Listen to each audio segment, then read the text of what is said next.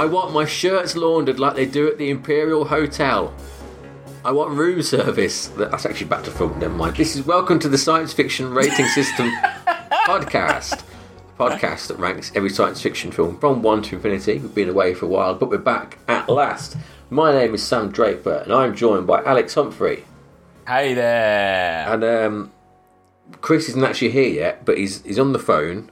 I want to get online. I need a computer. He's struggling to get a computer, I think. He's not...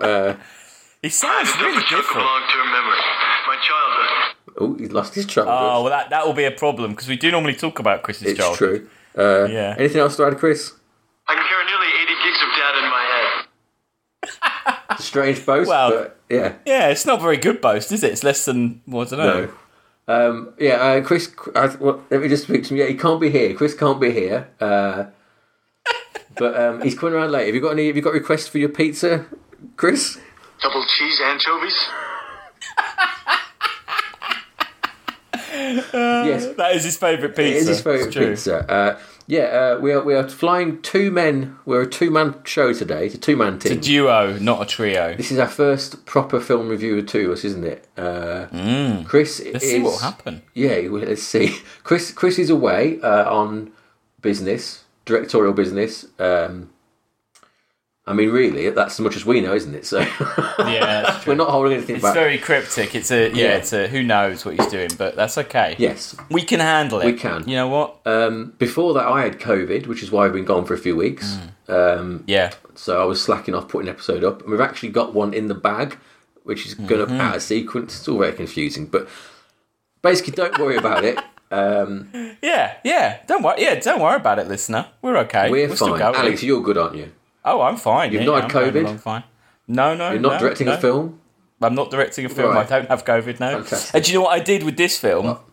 I actually watched two versions of it. Oh my god, that's commitment. So I've been. So you are very basically yourself to... and Chris. You've done both so I could argue with both. Brilliant. Like I could almost argue with myself about the merits of the mainstream version versus the Japanese director's cut. Yeah, I can have that conversation with myself. I'll try not to, but yeah.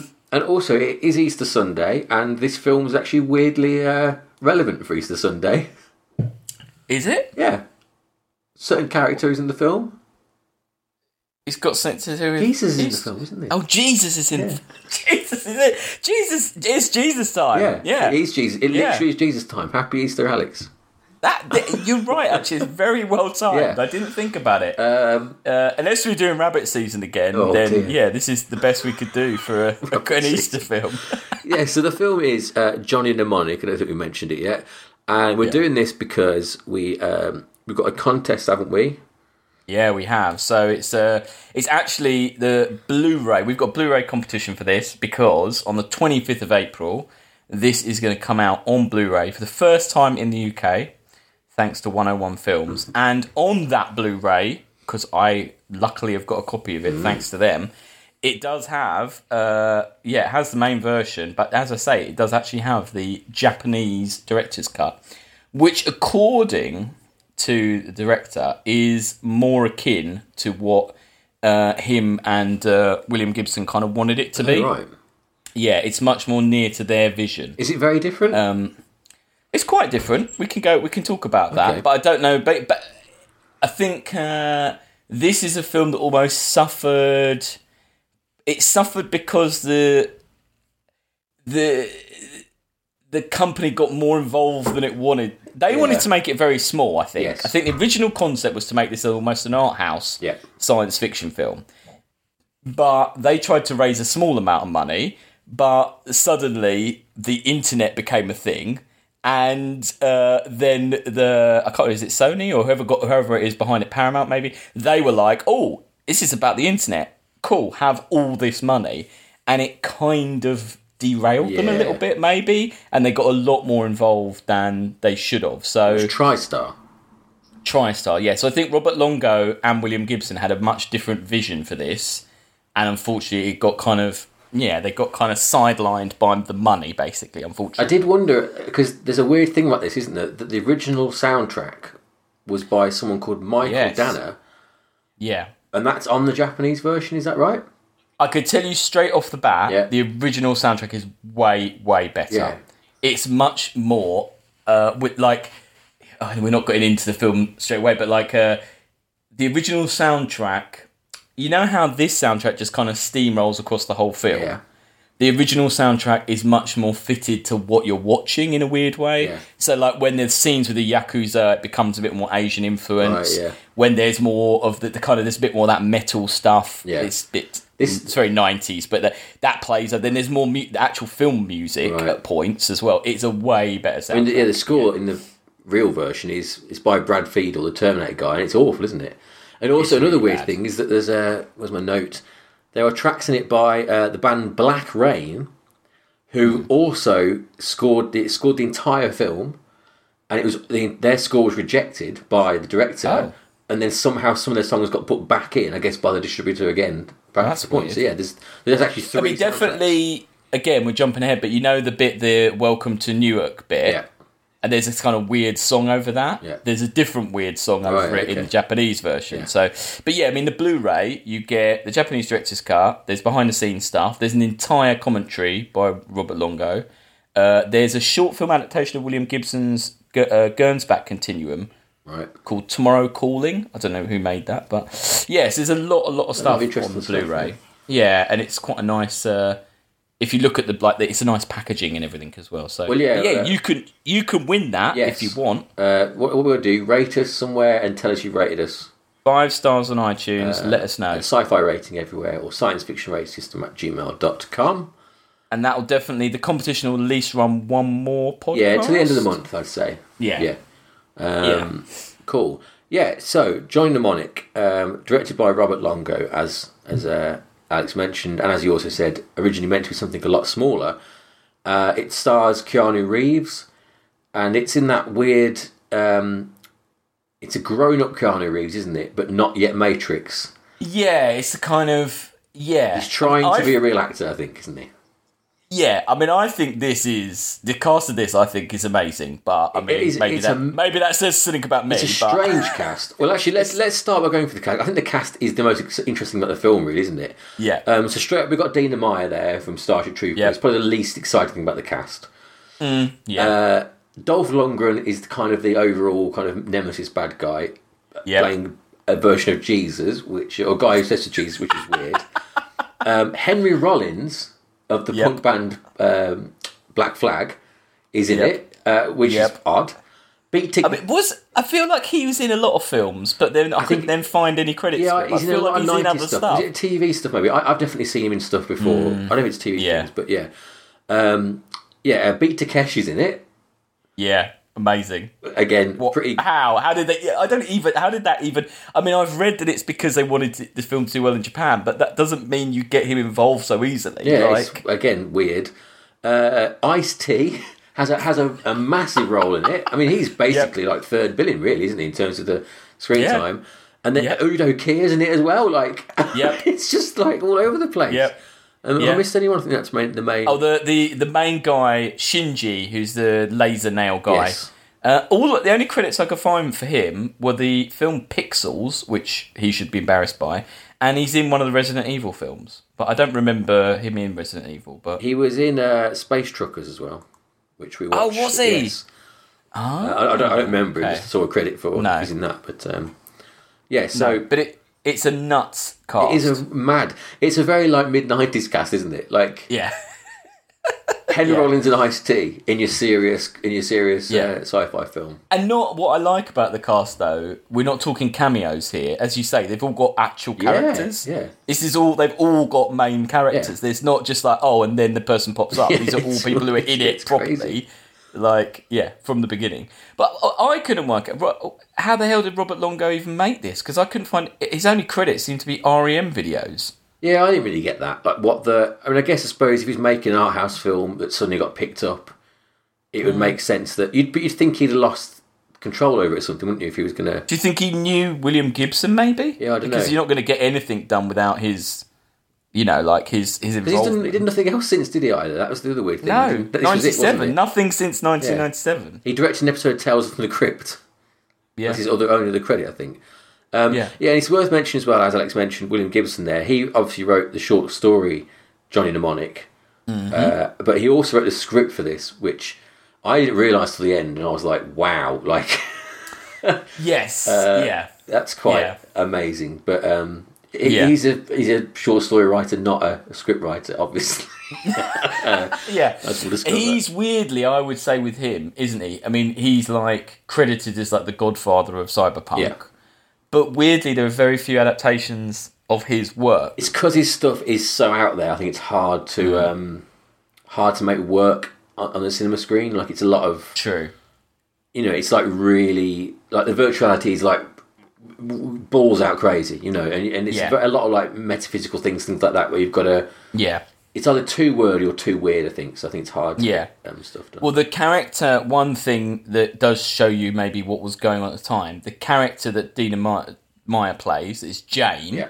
That's supposed to be, because the short story Johnny Mnemonic, the link between Neuromancer is that bodyguard character, right? Who's called something different. I can't remember her name. Yeah, because this was before. This is like the first world thing set in that universe, isn't it? I think this is kind of before Neuromancer, which is I think so. Yeah. But yeah, I think that. Oh yeah, that's it. The character Molly Millions from the original story was changed to Jane for the film. They are very similar characters, except Molly had retractable razor blades under her fingernails and augmented vision. It's believed the change was due to the Molly character being attached to rights for a possible future Neuromancer film adaptation. So they couldn't use the character because they'd already pinned down Neuromancer to make it, but it never got made. So she's kind of supposed to be that character, but not, I guess. Right. So yeah, right. Well, let's get into it, and let's start with. I'm going to read out the crawl, basically, because this film... Well, let's read the thing out. So, it starts second decade of the 21st century. Not it is, though. It's very, like, in there. Corporations rule. So far, so normal.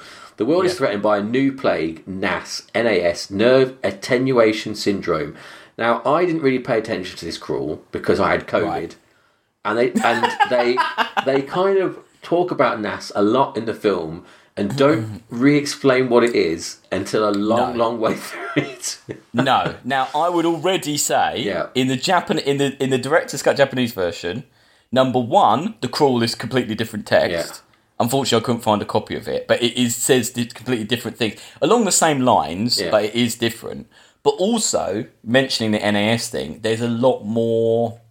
It feels like there's more of that in the director's cut, like they're trying to make it more obvious that it's a thing and it's a problem. Yeah, because you only really see Dina Meyer with it, don't you? No one else has really got it.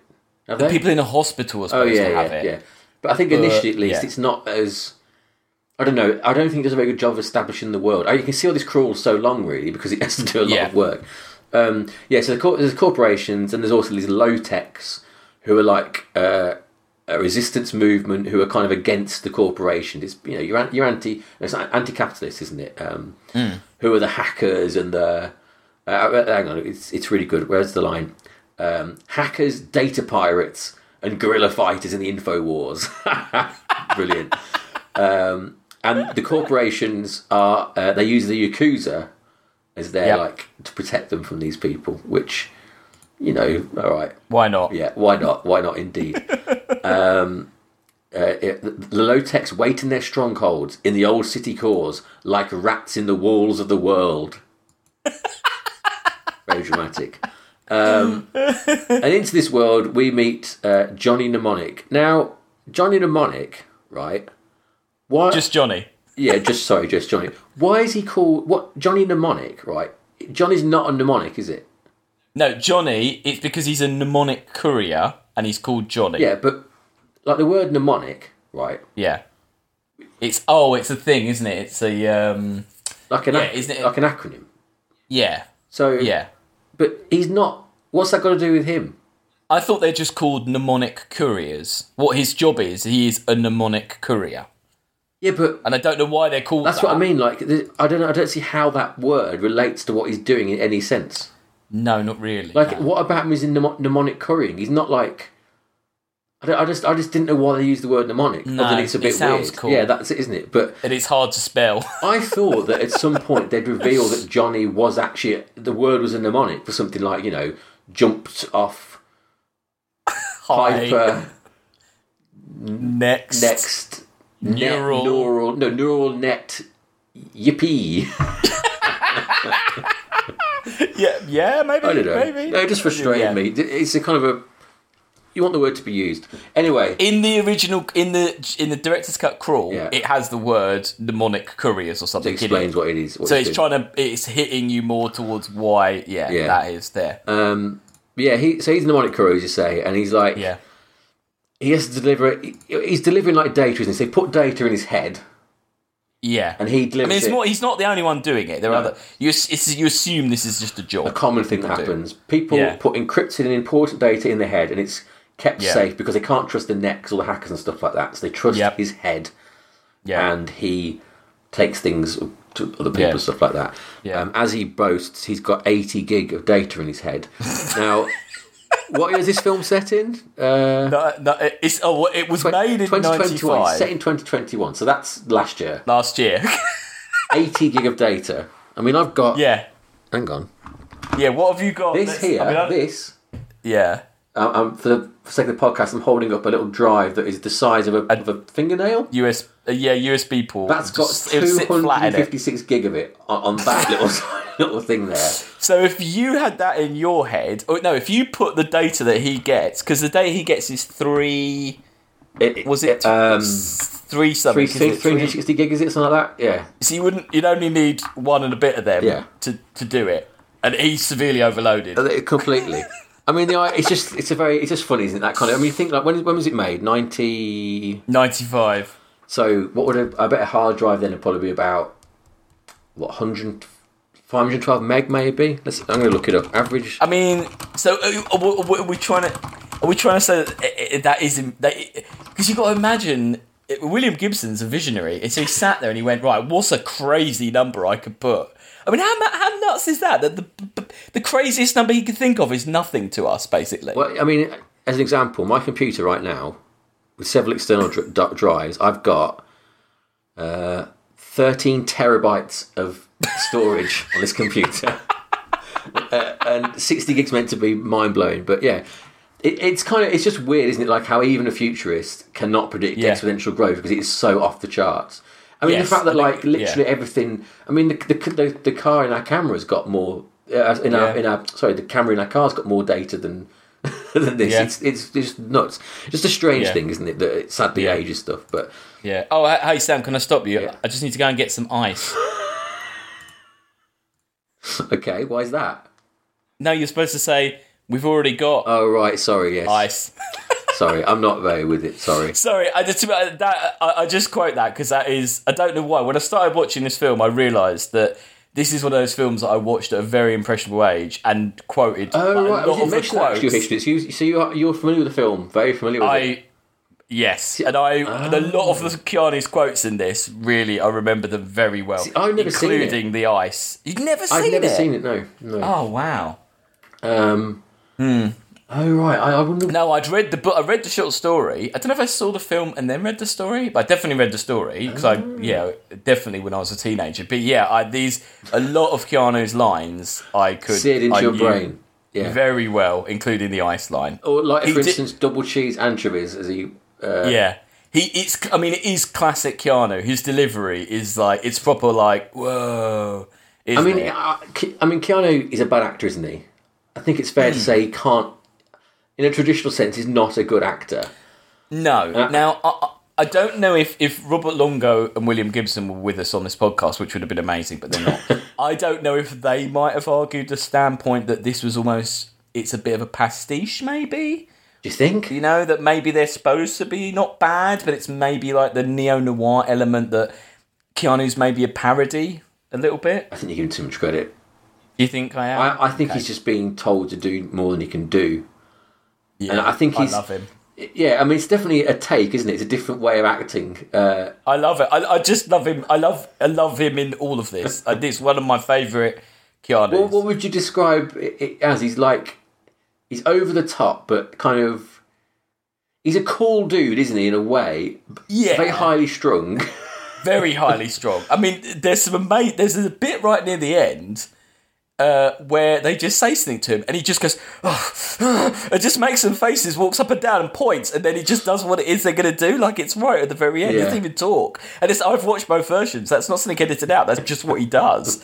Like, he's kind of a blend of like, we're talking like Surfer, kind of Point Break. Yes. I don't know. I mean, he's maybe a bit like that kind of Point Break. I suppose it's the midpoint between that and The Matrix, isn't it? Like, he's not being told to calm down a bit, but... No, and he's not embraced his own... And he just looks absurd in that suit as well, doesn't he? Doesn't look like he should be wearing a suit. He looks too...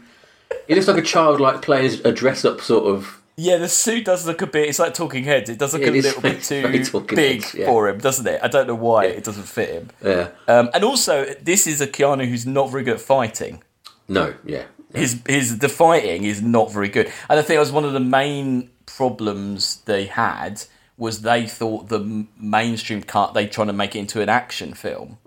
When they didn't really see it as an action film. They saw it as sci-fi. Right. But when you see him fighting, he's rubbish. He's not very good at fighting at all, is he? No. So he's picked up this data, and the deal is basically that the agreed amount, it's a lot more than he expects. As we said, I think it's 320 gig it is. And he agrees to do it because the money's so much that he says he can afford to basically remove the... He's got to get it out of his head again in a certain amount of time, hasn't he? Otherwise he'll go mad. He wants his memory back, doesn't he? Yeah. So he talks to Udo Kier, who's Ralphie. Yeah. Come on, Ralphie. What's the deal, Ralphie? He just keeps saying that, doesn't he? And he wants all his memory back, and it's like, one last job, and then you can have your memory back. Because he had to dump his childhood to make room for this. Yeah. So he goes, So two interesting differences in the director's cut. When he leaves the hotel, you see very briefly the riots going on. Yes. Much. There's a really nice overhead shot of the riots and the cars and protesters, and it lingers on the rioters much more in the director's cut. He has to kind of walk through them a bit more, and they kind of frame the rioters in front of the Pharmacom. It's like they're trying to tell you that it is a lot more unrest going on. Yeah. It's not just a glimpse. Yeah, you get about like a 5-second nice sort of Blade Runner panorama in this, don't you? And that's about it. All you see really in the city, isn't it? No, there's more. There's more in there. There's also, when he gets to the hotel, after he sees the weird little girls, and then, in the normal version, he sees the girls that gets in the lift. He actually sits down next to a guy, starts speaking in Mandarin or Cantonese, and he buys the upgrade off the bloke in the hotel. So in the lobby, you see him buy the upgrade to his brain, and then he goes in the lift and plugs it in and upgrades himself. So you're seeing... It's definitely... The director's cut fleshes a lot of stuff out, and it does give you a more complete story, I would say. I mean, it is... I think the theatrical's about an hour 20, isn't it? It's really short. Yeah. It's not that much longer. Maybe an hour. It's maybe 40. Right. But but a lot of what they put in, it is better because it is just fleshing out and trying to world build a little bit more. Yeah. The data transfer process is pretty amazing. This film. He wears a VR headset. I love those. The headsets are great. I mean, he predicted that pretty well. They look pretty. They look like. Yeah. I think that's modelled on, I think it was called Virtuality or Virtuos. I think I mentioned this before. There's a VR headset in the 90s basically that existed. Oh, okay. I think it's modelled on that. It looks an awful lot like it. The most noticeable thing about this, I think, is that when he's being downloaded, he kind of pulls this like grimace and his teeth are on display. And this is a dentures Hollywood, isn't it? He's got his real teeth. And it's so strange seeing, because he's got one like bent behind the other one. It's so weird seeing a Hollywood person who's not got gleaming white teeth, isn't it? That's true.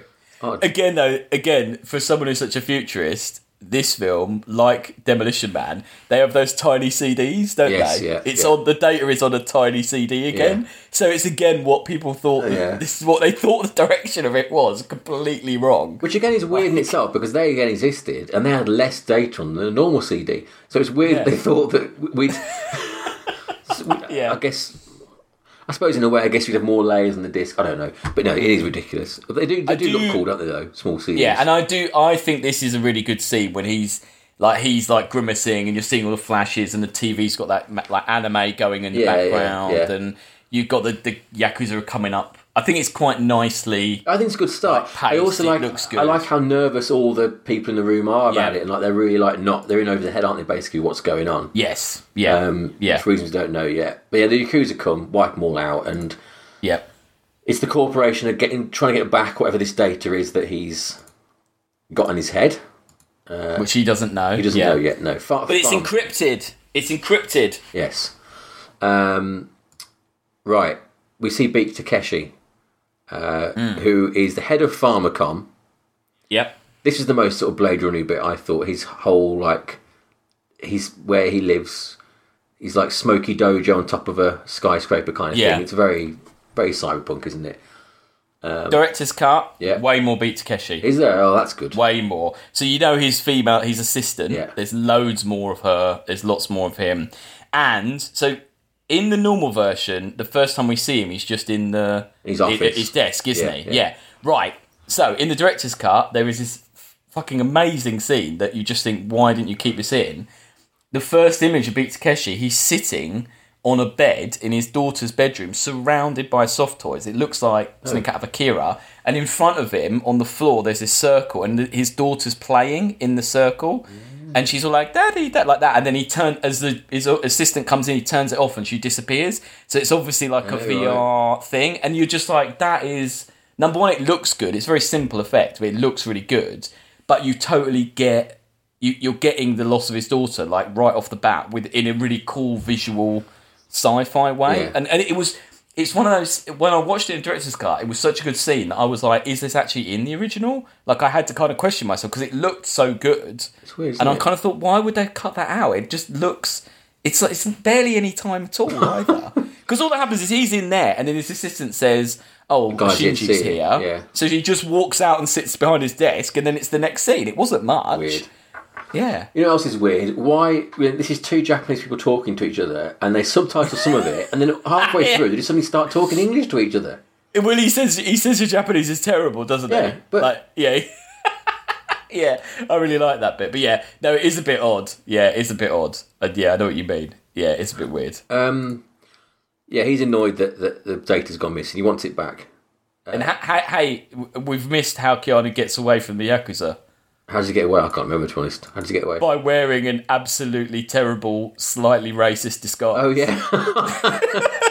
Yes. He's wearing like a giant blue coat, a kind of baker's boy hat, and his skin is a little bit orange. Yeah, and he's got weird long hair, and it's 3 seconds, but you're a bit like, whoa, I don't know about this. This is like, you know. It is weird. I don't know. It's a bit odd. Like, also, where's he got that outfit from? It's out of his bag or something. I don't know. In fact, he's put makeup on his face, hasn't he? Yeah, somehow. He's a different shade of Keanu. Yes, that is definitely. Bad. And he's like, yeah, it looks really inappropriate. I don't know how people haven't kind of, anyway. He gets out, Udo Kier's like, mate, you know, we've got... He seemed to come back to the base, does he? I can't remember what So they've gone... He's flown on the Concorde to Newark, the new city of Newark, and he gets scanned at the airport, and there's seepage going on. Yes. Because he's got too much data in his head. Yeah. So it basically sets this kind of ticking clock that he's got 24 hours, basically, to get the... Otherwise he'll go mad. Else he'll go mental, yeah. He's getting like weird flashbacks, isn't he, to the... But is he getting flashes to the data, or is he getting... Oh, he's seeing the thing his kid, isn't he? Or is it his own memories? Well, I don't see it's weird, because again, in the director's cut... So I think in this version, there's a couple of weird flashes of his childhood. Yeah.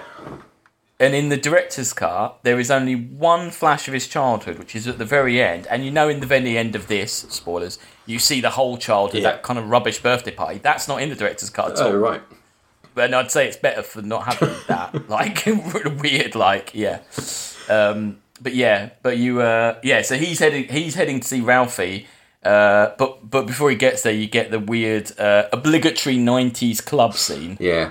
Which has got some fantastic costume design, but which I mean terrible.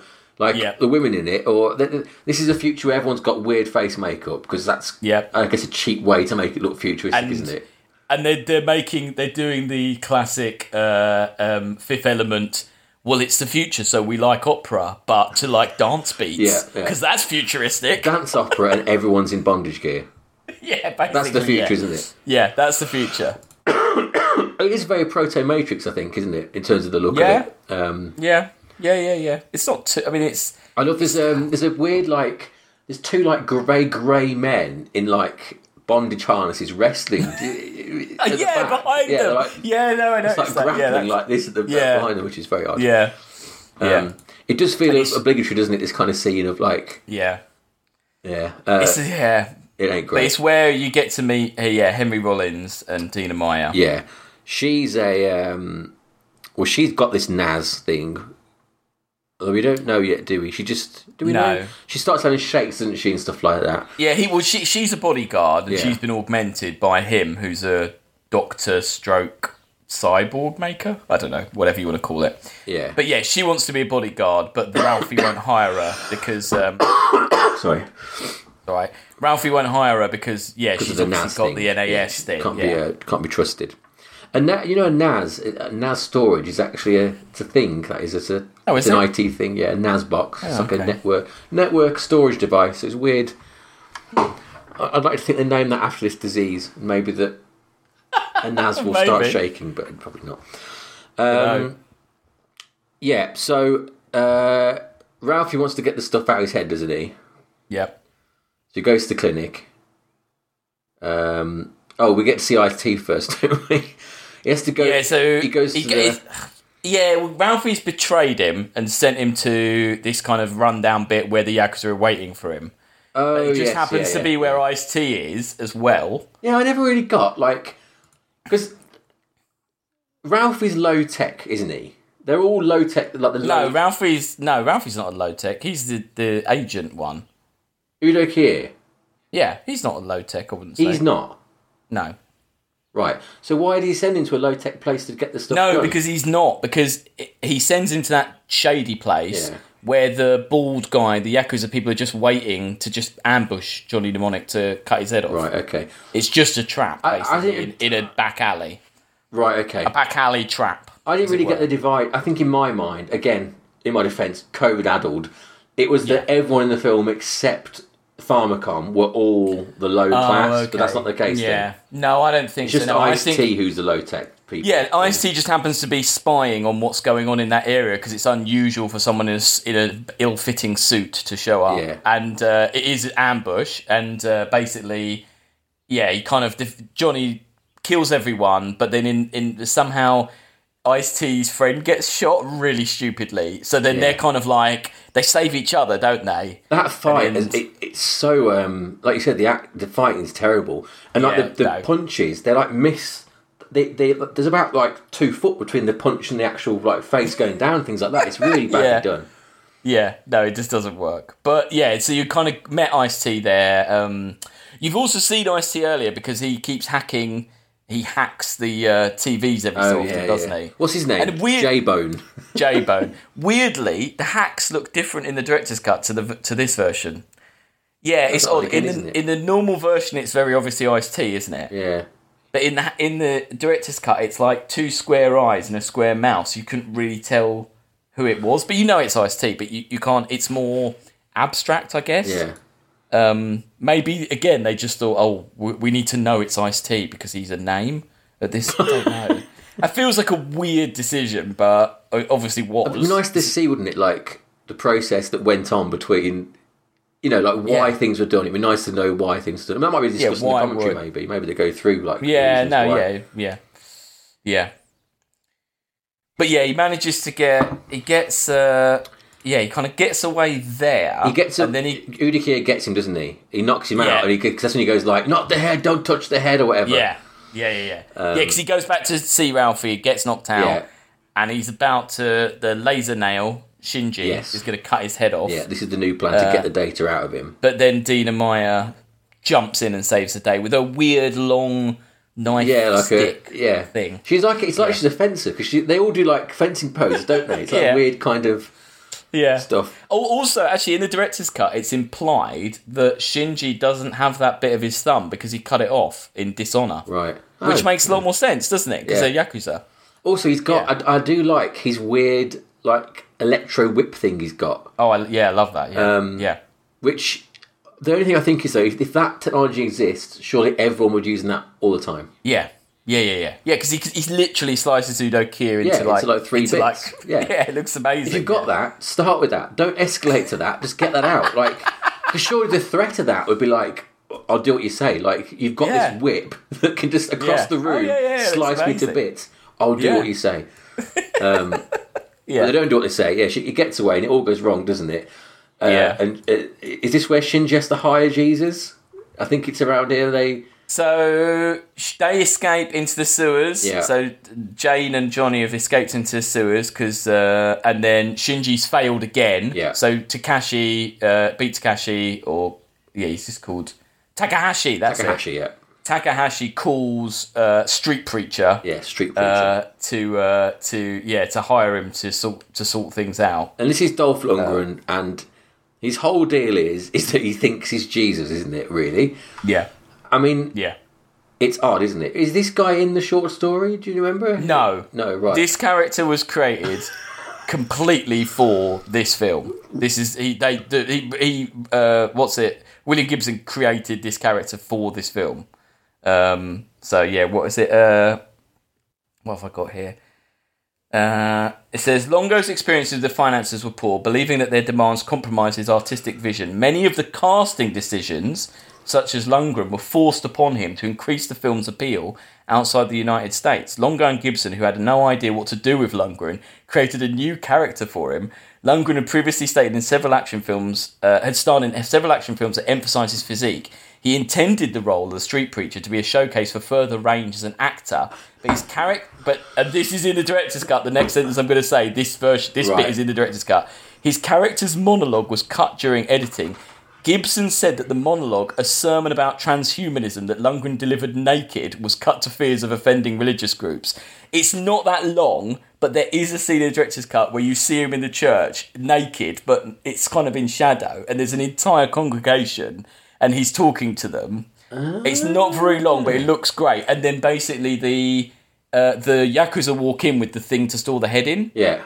And then he clocks them from away and goes, "Oh, I must go, my children. Work calls." So it makes sense why he's got the fucking head carrier, which you don't understand why you have. So again, it's actually also a plot the thing. fact that he's a transhumanist, is that even mentioned in the normal cut?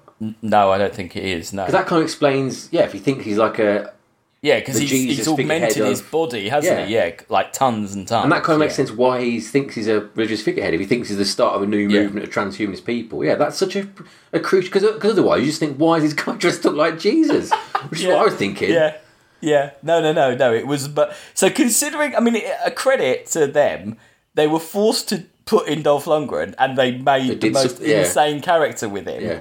Not even from their book, he's not a character from the story. He's great fun, and really great fun. He's a bit like he's like a Mortal Kombat character, isn't he? Really, like the way they use every aspect of Jesus to make into weapons. Yeah, he's got a cross with a knife in. Yeah.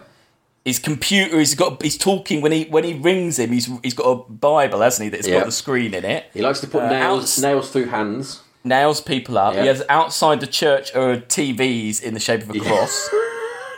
He has a hook, a shepherd's hook. Deadly shepherd's hook. He uses. Wears the robes, doesn't he? Really long hair. He's all in on the Jesus thing. I think it's a great performance. I think he's having totally fun, going for it. He's having fun, definitely. Yeah. And it's. I mean, this is not a great film, but I mean, that's what I think. I know you don't agree, but I think I do appreciate the fact that it's hard to get bored because there's so much weird stuff like this going on. It keeps. You going, You can see why they kind of wanted to make it like it is weird. It is an oddity. This film, and it's got another trick up its sleeve. Which is VR, which... Well, so Johnny needs to get... I need to get online! He needs to get online. I need a computer! And... So they go to Crazy Bob's computer store. Yeah. Keanu... I love the bit when he just starts shouting products. Yes. And do you know why that scene has caused... not controversy, but caused interest? No. One of the products he shouts is a Thompson iPhone. He actually says, I need Thompson iPhones. Oh. Now, people have heard that and think he says, I want an iPhone. Yeah. Now, they think he predicted, this film predicted iPhones. What he means is as in on your eye, phones. Yeah. So, and it is actually, I can't remember what it was related to. There's something that it makes sense why it's called that. Yeah. But yeah, for a while, people thought this film was like completely predicted the future. Keanu is doing his acting school range of miming things, isn't he? For I this? love it. It's so good. I love it. So for people who've not seen it, he's got his VR headset on and he's got this pair of like haptic gloves. I know, it's so fun. I mean, this is peak '90s here because the nice idea of because remember this is the era of like what was that Microsoft Encarta? Do you remember Encarta? Yeah, the CD-ROM encyclopedia, and it's Macromedia, Shockwave, and Unix system. Yeah, it's that era of the future will be a 3D world. I mean, and weirdly, we're kind of going that way again, aren't we? With like meta and things like that. Yeah, but I love the fact that the idea of like he goes into this world and it's like scanning through 3D buildings, whatever, and he's doing his little hand moves, and the idea that loads of hands, but the unpack it, he's like opening. That's it. Things. Everything is like a mist puzzle, isn't it? Like to hack into something, he has to like rearrange a block puzzle. And it's a hotel, isn't he? Doesn't he got to slide the hotel around to open up the... Yeah, it's brilliant. I so wish that like that was really like... Imagine if like you went to your internet banking now and you had to like, I don't know, rearrange a Nationwide logo. Like open a vault to get into your account. I love it. Yeah, it really reminds me of that Community episode where they buy the VR it's very much like that. It's also a very Lawnmower Man. It's extreme, but it's a much better made version, I think, isn't it? Like I think obviously doesn't look good, but I think it's a very complete look. Oh yeah, isn't it? Yeah, it looks cool. Quite busy, lots of stuff going on, and it just kind of adverts. The way it looks, it does look good.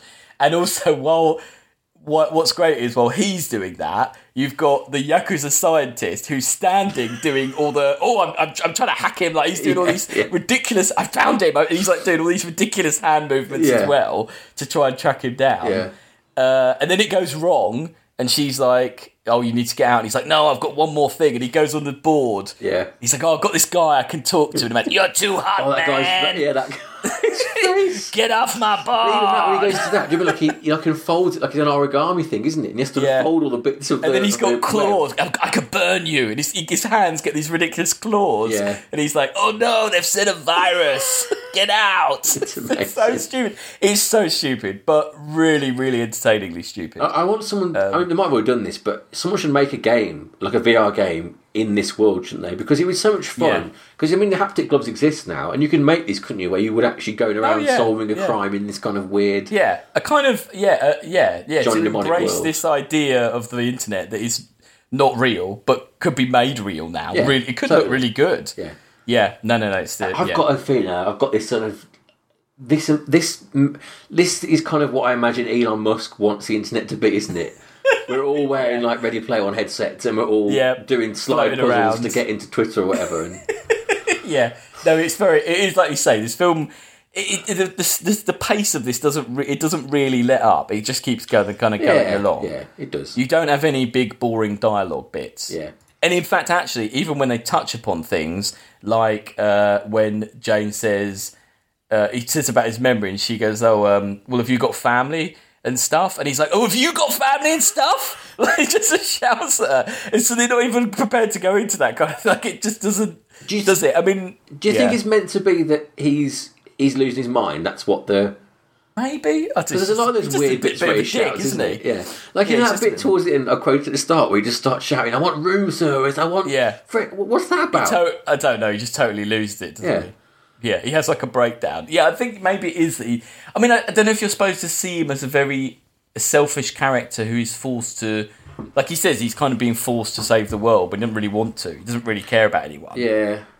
I don't know. I mean, he's kind of the least interesting character. Well, I don't know. They're none of them are very interesting, are they? I mean, really, I think the best... They're all good fun. They are all good fun. I think the best character is Henry Rollins' character, who, as we go to next, Spider... Like, I think Henry Rollins is actually quite good in this. Yes. And especially as his scene, where they go to try and fix his brain or whatever, he's kind of carrying a lot of the actual plot in this one scene. Like I say, he explains the NAS thing. He explains the fact that he's got the pharmacon. He's got the cure for NAS in his brain. Yep. And he explains... It was supposed to be... Yeah, so the guys from the beginning were defectors from Pharmacom who had... And Pharmacom had the cure for NES, but they've been hiding it because it doesn't make them... Yeah, they're keeping it. So they sent it out to the underground of hospitals, and the code is Dr. Allcome, which Keanu just can't work out. Like, he really has difficulty. And literally, Henry Wells has to go, all come to the place where the thing is happening. I guess they literally, like, say it, doesn't he? Like, so they were going to then use this... Wasn't it meant to be Spider who got the thing as well, I think they're just a collective of people. That it didn't really matter who got it. But yeah, like you say, he does that good when Johnny says, what causes it? And he just goes around the room banging stuff, going, this causes it, and this causes it, and, you know, technological fucking civilization, he says, that causes it. The problem is Preacher's on the case, and where's this? Ice-T says a great line. Preacher, that motherfucker's got God and technology ass backward. Yeah. I mean... I've got written here, and I don't know if this is true, it's from IMDb, and this would have changed the film entirely.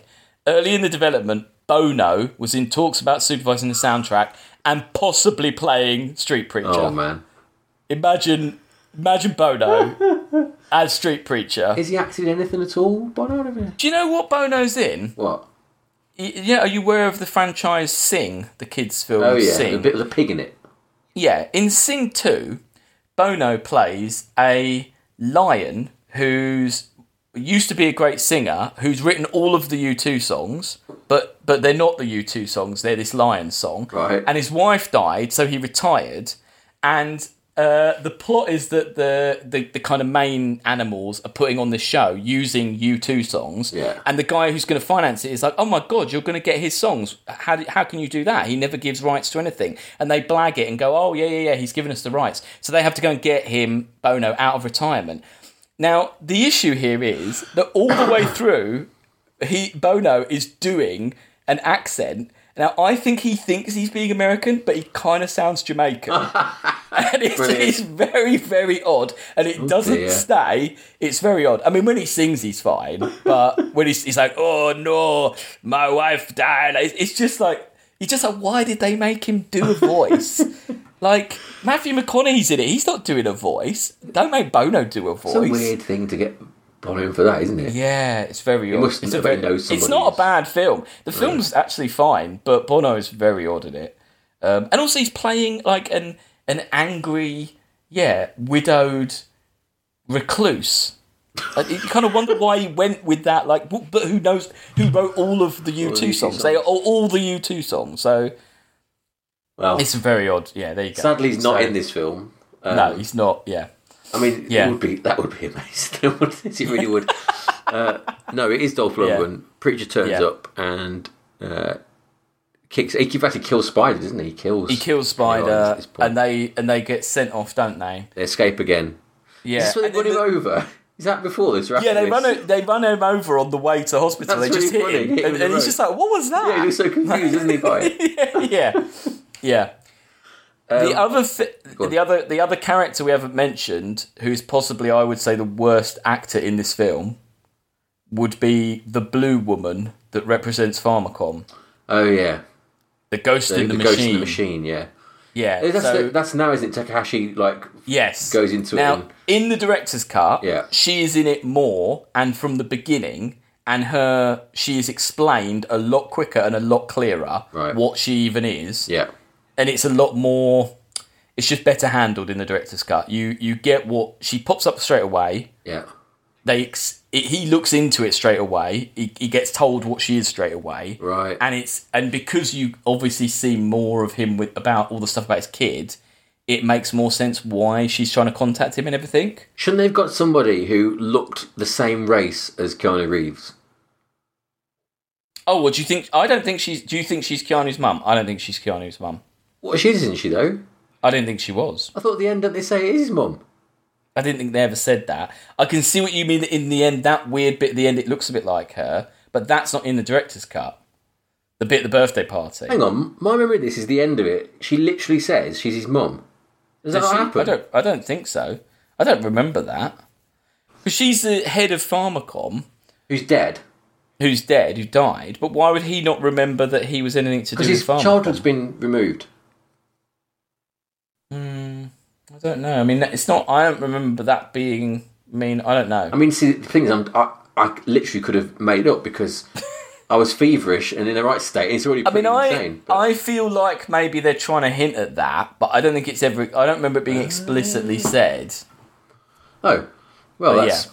Anyway. Okay. Well, are you sure? I'm going to have to... No, I might be wrong. I might be wrong. Look at Wikipedia. Yes, look at the Wikipedia. Let me get the thing up now. Maybe I'm wrong. I don't remember it being explicitly said, but I mean, maybe I'm wrong.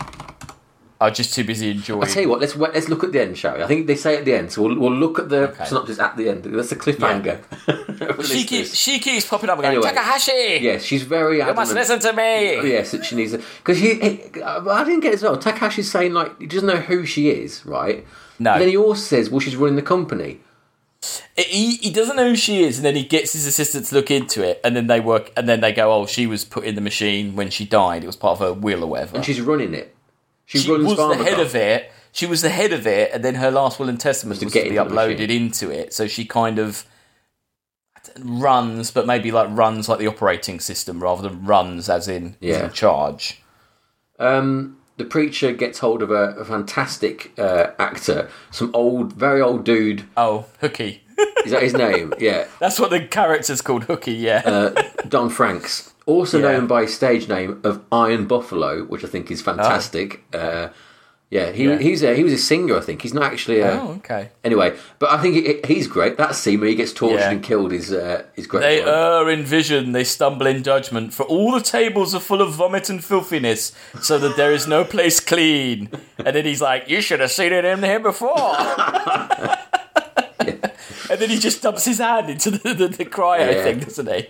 Yeah. No, he's... He gets it. Spider gets it. Yeah. Everyone's getting it. They're at the hospital. So now we're going to go to the... so Spider's last thing he says is... Because his Spider's already says, I can't get it out of your head unless I basically cut your head off. Yeah. So he says the only person you can go to now is... Jones. Well, he says go and see Jones. Jones, yeah. And they go to where J-Bone is. And there's a hilarious bit when they're outside of the low-tech space. Now, spoilers, Jones is a dolphin, right? And Jane knows that Jones is a dolphin. Yeah. And Keanu doesn't. And he says, so who's this Jones guy? And she's like, he was in the Navy. And he's like, oh, yeah, what, military? Like, what, like a hacker or whatever? And she's like, yeah. And you can see her face. She's just like, am I going to tell him he's a fucking dolphin? Like, am I going to bring this up? Or what's going to happen when we get in there? Like, her face is really funny. Like, I guess because she's thinking, like, I wouldn't believe it. Yeah, I wouldn't buy this. I wouldn't let a dolphin in my head. Yeah, we could lose him right now because if I say this to him, he's going to walk off. Yeah.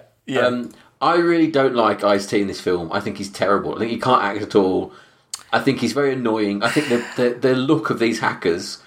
Yeah, they're all wearing like pots and pans on their heads, and they've got like very 90s, isn't it? Yeah, and they've all got shoe polish all over themselves, haven't they? But like, it's meant to be camo, but it just looks like they've sort of had an accident. Yeah, it's not great. It's not great. No, it's not great. It looks a bit budget. And again, he does what he does, but that's all he can do, isn't it? Yeah, and it's like carrying because I mean, really, as you say, it's a dolphin who's going to save the day. But it's down to the mouth of Ice-T to sort of convey this, and he's not the character you need at the climax of the film, is he? Really? Not really. No. Yeah. Another change here, which is in the director's cut, which is coherent and true to the book. But when I say this out loud, you're going to see why they cut it out. Jones is a heroin addict, and there is a scene where Ice-T says, oh yeah, he's a junkie as well, and he squirts something into the tank, and he's like, oh yeah, he doesn't need it, but I just give it to him just to keep him like so that he thinks he's still in the Navy. And that is in the book, and you can see totally why they cut it out of the film. So Jones is a cybernetic dolphin, right? Yes, but he got addicted to crack to keep him working for the Navy. But he literally did serve in the Navy as a cybernetic dolphin. Yes, right, and who was a junkie, and that's how they kept him doing what they were doing. Yeah. Yeah, and that is in the director's cut, but not in the normal version, which you could kind of see why they took out. But how did so say Jones, right? He's in the Navy, and they realise he's addicted to crack, and they honourably discharge him. Right? What do they do? Just throw him back into the sea? I don't know. And then someone swims up to him and says, oh, "Come work in our do you want lab." to come and work here? Yeah, I don't know. That's the film. I don't know how it works, but it's great. I mean, that'd be a good film, wouldn't it? Like Navy SEALs, but just loads of dolphins. Navy SEAls, literally. Yeah, literally Navy SEAls. Yeah. Yeah. Yet again, the Yakuza are on the case. So in the director's cut, there feels like there's more of the like Yakuza turning up, right? Takahashi flying over in a helicopter. Because in the mainstream version, you know the guys they drop a car on someone, don't they? Yes. On the outside. Yeah. Does the woman with the rocket launcher go mental about that? She definitely shoots a lot of people. She's going mad shooting people out there. Cool. Yeah, because it seems like she's upset by them dropping the car on her friend, so she just gets the rocket launcher. That makes sense because I mean she's basically one man army. She shoots everyone out there. Yeah, yeah. And it's there's a real like problem with the sense of space here because inside is clearly like a tiny little set, but outside it's as though they're in this huge. They're on a big, huge bit of the bridge. It's a bridge, isn't it? Yeah. But it's massive. Yeah, you don't really get that, do you, from what they're in? No, because like at the end as well, when they drop they drop the preacher out off the bridge, don't they? But they're like in this big room, and then all of a sudden they cut to it, and he's flying off a bridge. It's like, well, what's? Yeah. And I mean, I do quite like that set. It's quite Terry Gilliam, the set with the dolphin in it, and the huge mound of TVs, and it's all right. It's a bit. Yeah. I don't know. It's a bit TV movie, isn't it? I think. Mm. Did you notice that Keanu gets strapped to a chair? Mm. Did you know that Keanu Reeves gets strapped to chairs a lot in films? Does he? Well, he does in Matrix, not that much. Yep. Do you want to try and find some more? John Wick? Yes. There's one that we've watched on the podcast. Bill and Ted? No. He's doing a lie detector test, I think it is, when he gets strapped to the chair. Oh God, the bad one. I can't remember what it's called, but I know. Day the Earth Stood Still. Oh, Day the Earth Stood Still. I meant the druggy one. Oh no. There's two more he gets strapped to a chair. Interview with the Vampire. No. Two more he gets strapped. Is he in that? No, you're thinking of Bram Stoker's Dracula. Bram Stoker's Dracula. Yeah, two more he gets strapped to a chair in. One where it's actually the whole film, and one where it's just a one-off. Constantine, he gets strapped to a chair. Oh, yeah. And the film Knock Knock, which I've never seen. I've seen that. But I think two girls, they're teenage girls, and he's all like, oh, yeah. And then they're like, oh, you pervert, and strap him to the chair and then rob his house or something. I don't really know. But he's strapped to the chair a lot in that film. But it's I forgot weird... he's in Constantine. I quite like Constantine. Yeah. It's an alright film. Yeah. Is Gabriel Byrne in that? No, what am I thinking of?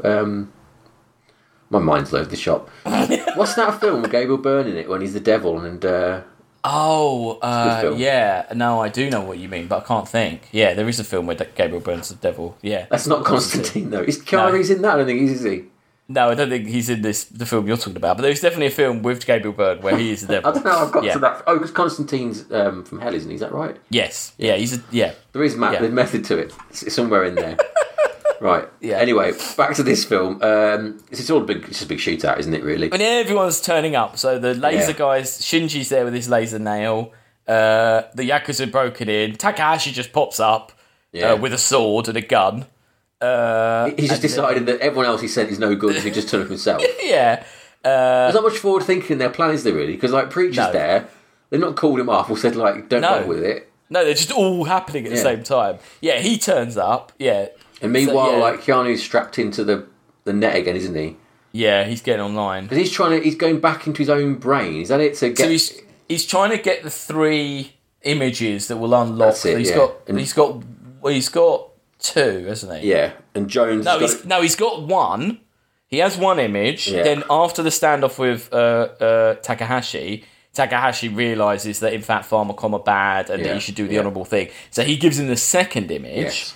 But then there's still the 3rd image to get. But to do that, he has to hack his own brain. Yeah. Hack your own head. He's doubling up. Yeah, that whole doubling up bit's not in the director's cut. It's really weird. Well, I mean, because what does it mean? He's doubling himself. Yeah, what does that mean? I don't know. I love it though. Yeah. It's great. Yeah. He's got virtual Keanu's got an extremely long, tall head, hasn't he? Yeah. Yeah, he does. Yeah, but it looks crazy, doesn't it? But it reminds me of like CD-ROM games in the 90s. I've got a lot of nostalgia of that look of like. Yeah. Especially that music going on. I like the preacher's death's good, isn't it?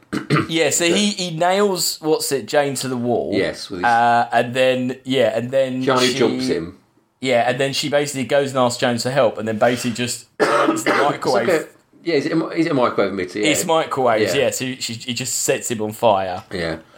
It's great. It's absolutely great. And he's completely lost it, hasn't he? Because he's like, "You've got the cure, and I will be the saviour when I take it out of your head." And he's just like mental, isn't he? At this he's point, in his own film. Yeah. I mean, literally at this point, because I say the other bad guys have turned up, so he's like, he doesn't need to be there. He doesn't need to be there at all. No. Yeah. Now, right, I'm going to go to Wikipedia now because this is when we get the flashback, and I'm pretty sure. So they get it out of. They hack the brain, gets the final image, which is the woman from Pharmacom. So Wikipedia says the AI is revealed to be the virtual version of Johnny's mother, who was also the founder of Pharmacom. Right, okay. Angry at the company holding back the cure. That's what I thought. I'm sure she But why does she... but what, does she says it then? I think she says to him like, oh yeah, I'm your mum, whatever. Yeah, well, I don't... Well, like I say, in the director's cut, you have... You know the bit when he's knocked out, when he kind of has when he does his big speech about, I want a laundered shirt. Yeah. On the way up, from there to going up, he's out of it, isn't he? Yeah. And he has a little flashback of his childhood. Yeah. So in the director's cut, it's much, much quicker. The flashback is much, much simpler, quicker. And he comes round, he's like, oh, I nearly remember my childhood.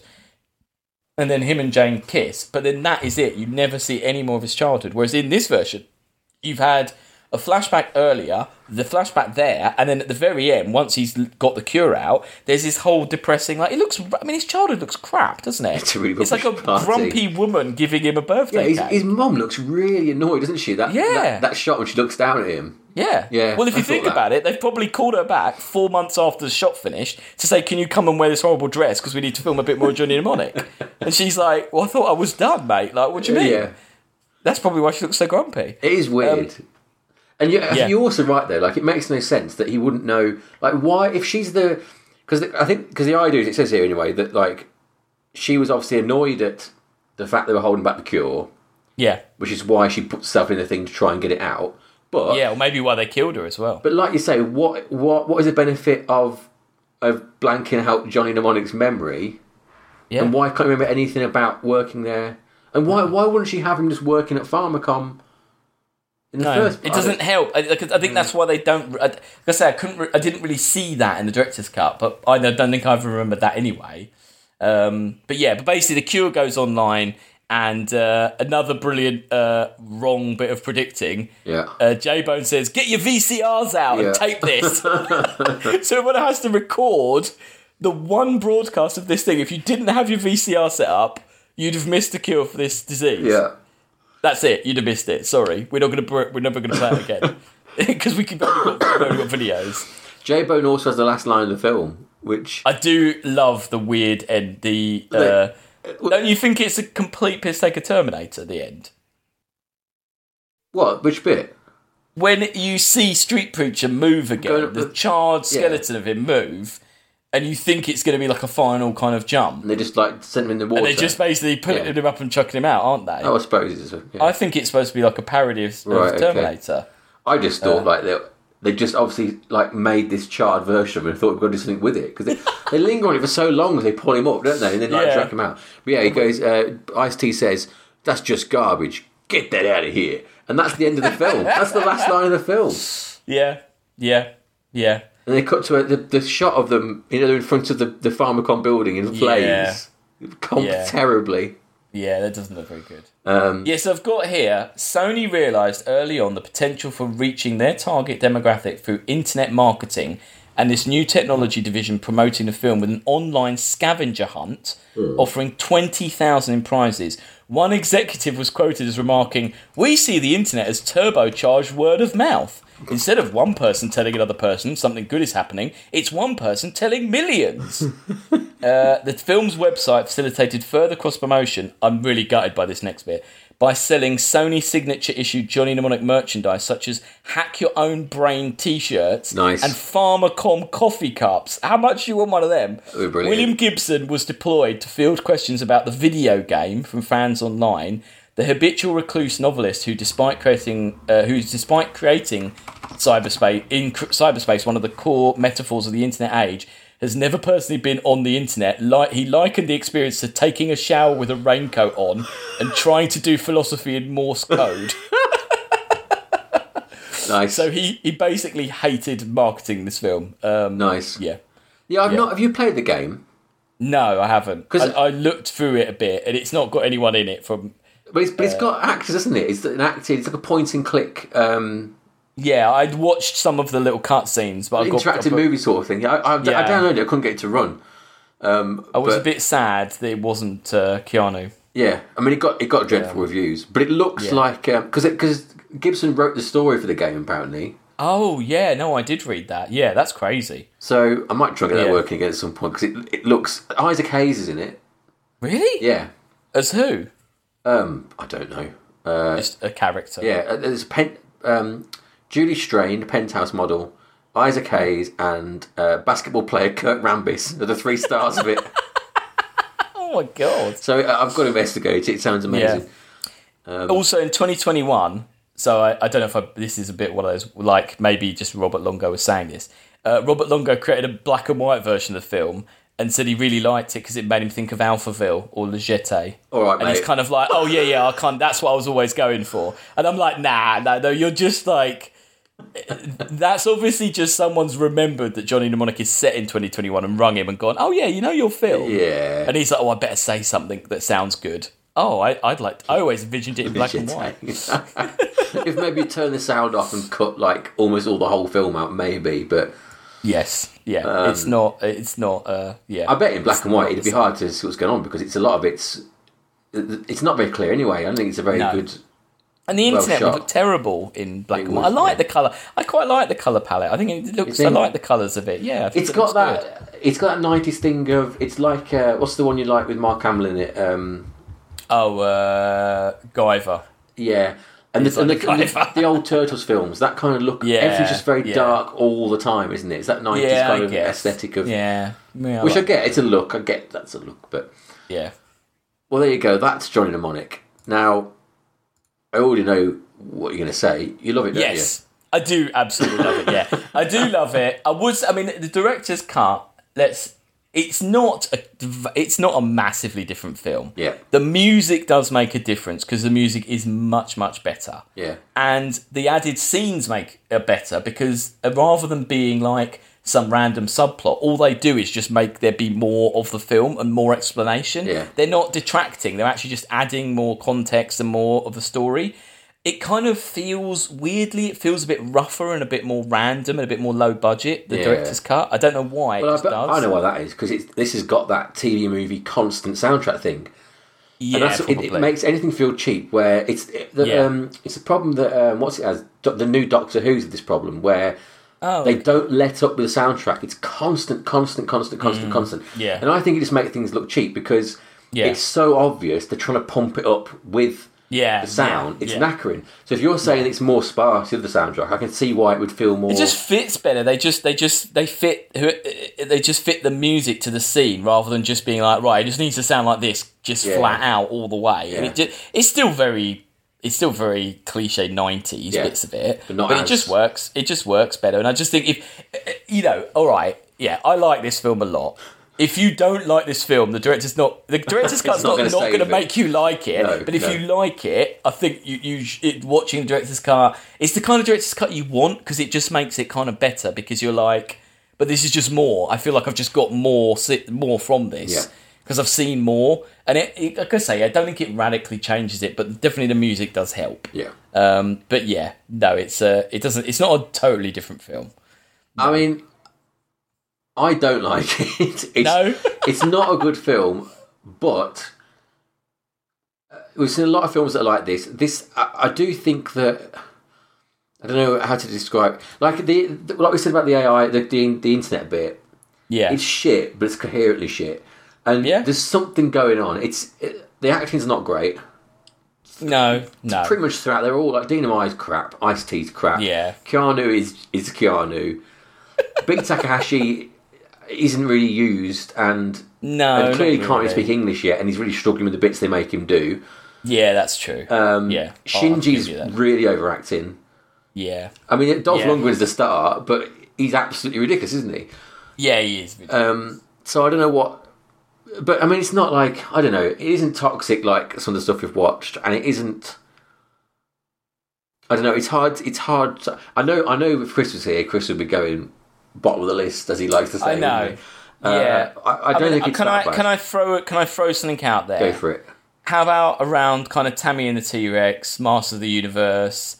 We're talking like 130 odd. You know, Star Crash is around there. These are good fun. I think it's worse than that. Really? Oh, no. It's very like cheap, and like the action's not very good. It doesn't look. But the ideas are good. The ideas are there, and there are very few cyberpunk films, and it is a cyberpunk film, and it should be lauded for that. It is a cyberpunk film, and there aren't that many. Okay, there are some amazing ones, but there aren't as many as there should be for such a great genre. Yeah, I guess. So I don't know. 1-3. What are you saying? So where's Tammy and the T-Rex? 131. Yeah, and Masters of the Universe is there as well, and Signs. I don't like Signs, but I think Master Universe and Tammy and T-Rex are much more fun than this. I mean, although I suppose I don't know. It's tough. I suppose it's weird because there's definitely bits that are fun, but then there's bits that are kind of boring. But I think, like you said, the pace of it is quite. It just moves, doesn't it? Bangs along. Yeah. All right. How about nearer the Guyver then? Where's that? The Guyver is 157. I know I'm on my own here because I mean I really do love. I think nearer the Guyver is a fairer place. I personally. Could we go above Serenity? Yes, Serenity was crap. Because Serenity is very 90s, and Serenity, only bits of that are good. And that Serenity feels more dated, I think, than this does. So we can. I think the Guy was a better film than Johnny Mnemonic. Oh, but I think above Serenity is fair enough because it's better than Serenity. So we're going above Serenity. 156. Okay. Well, I'll take that. I know I am. I mean, yeah, I just really love this film. I think I'd forgotten how much I loved it, to be honest. And also, it's a good point you made that like this is kind of Lawnmower Man done right in a way. The bits that are in the virtual world, because you remember how terrible those were. That that massive head version kind of flying around. They clearly got so little to work with. And that film was a bit older than this. And also, it didn't look like you say. This looks like it looks like there is stuff. It's like he is travelling through the internet, as it were. It's weird, but he does look like there's stuff around that he could grab out. And it's a silly film. It is a silly film. It is silly, but it's coherently silly, isn't it? Like it's definitely I think it's good fun. I mean, maybe because once they made this, they were like, "Nah, we can't make William Gibson stuff. That stays on the page." I don't know. I don't know why. Surely Neuromancer will get made eventually. You'd think, wouldn't you? Like it. You think? I'm just going to look Neuromancer film. I was trying to run through all the cyberpunk films in my head, and the only other one, because I always thought Stranger Days was a William Gibson thing, but it's not. But that's a cyberpunk film, isn't it? But that feels a lot like they wanted to make a William Gibson film and couldn't get the rights. A bit with Stranger Days. It was meant to be out last year, directed by Tim Miller, Neuromancer. Oh, really? I don't know if that's real. That's a Deadpool director, isn't it? Yeah, it is, yeah. But it didn't happen. So maybe it's in the works then. Maybe that's... okay. Well, it's a great book. He's a great writer. He did, he did shape a lot of things. He got stuff wrong, but he got a lot right. I mean, but really, you don't need it, because a lot of his ideas were taken up by, like, Japanese people like anime. Oh, hell yeah. And you've seen it in that, really, a lot of the stuff, haven't you? Like I mean, things like that. And Ghost in the Shell is a far better cyberpunk film than Johnny Mnemonic, sadly. But if you're talking like augmented people, much better action, this kind of online world, corporations, Ghost in the Shell nails that 100% better than this does. Also, the game Cyberpunk 2077, which came out, you played that? Oh, okay, no, I haven't. It's not no. very good, but Keanu Reeves is in that. He's like he's the main character in that. And this film didn't make me think of that because they clearly must have watched this film and thought he'll do the job. Well, it's also funny in this, isn't it? Because they call at the beginning when he goes to the meeting, he calls himself Mr. Smith. Yes, yeah. Which is a weird, like a kind of weird, like nod Lots of without knowing it. Seeds laid in Johnny Mnemonic. It's actually the secret history of cinema, really. But right, well, we've got there. I mean, we will have to next time we're all together. We'll ask Chris what he thinks and if he wants to nudge it at all. I doubt he will, but it's underneath. It's underneath Spaceballs and what's the other thing we used to always use as a benchmark for Chris? The terrible film that we both hate. Time Machine Land or whatever it's called. The Time Machine one, yep. What's that film called? Oh, I can't remember. Save's Not Guaranteed. Yes, it's underneath that, so I think we'll be okay. Yeah, but those two things. Right. Well, I'm hopefully everyone enjoyed that. Yeah. Although there's only two of us, it's fine. Next week, I think it'll be Tomorrowland. And there'll be three of us, mysteriously. There'll be three back, and there'll be one less film in the list because it was done before. And there'll be no talk of COVID or directorial stuff because we recorded it about 6 weeks ago. But anyway, yeah, it's a good one though. It is a good one. It's a very good one, which is why I want to get it right. Yeah, you need to listen to that till the end because that's why that last 15 minutes where it's gone out of sync. That's obviously the key bit, isn't it? So. Was it because you were? Yeah, well, I don't want to say too much for the viewers, but yeah, I broke time. Yeah, you did. Yeah, that was what it was. So it would probably be that. It might be Cowboy Bebop, but that's coming eventually. That's Alex's. So yeah, we on the cards are Tomorrowland. Yeah. Cowboy Bebop, yeah. The movie, Monster Trucks, and The Great Wall. The Great Wall. That's what's coming up, guys. Yeah. Oh, and also, didn't you say we had a suggestion of something to do? Maybe I can't remember. Did I? Yeah, it was in the chat. I will try and find it. It was something dinosaur-y. Oh yes. Oh god. I want to say the word Velociraptor, but yes, I don't know if Velocipasta. Pardon? Velocipasta? Yeah, it's Velocipasta. It's about a pastor, a vicar, who is part Velociraptor. Is that really what it's about? Yeah. Velocipasta. The Velocipasta, yeah. The plot follows Pastor Doug Jones, who becomes infected by an artifact, resulting in turning into a Velociraptor when he becomes angry. Oh no, it's an hold on, it's an artifact. That sounds magical. It does say, we did check, comedy, science fiction, horror. Okay. It could be magical, but... Well, we'll see if Velocipasta passes the test. The trailer wasn't that great. The thing that got me was the tagline is "A Man of the Claw," which is pretty great. I like that a lot. I mean, Chris does love dinosaurs, so maybe that would be enough that would be enough to get him on board. And also the dinosaur suit. Do you remember a long time ago in the podcast when we started, someone in China tried to sell us a dinosaur suit? Do you remember that? Oh yeah. I think that suit is the suit they use in this film. It's the same suit that we tried to be sold. So. There's a little callback there. Yeah. Right, so yes, in the future, look forward to all those films coming up. We still exist. We're still doing films. Don't worry. Yep. Don't worry. And yeah, cool. Right, thank you. I'll see you. I need to get online. You need to get online. Yeah. I can't think of another good Johnny Mnemonic quote. Hang on. Yeah, take some. Oh yeah, where's the? Hang on. Is he back? Double cheese anchovies.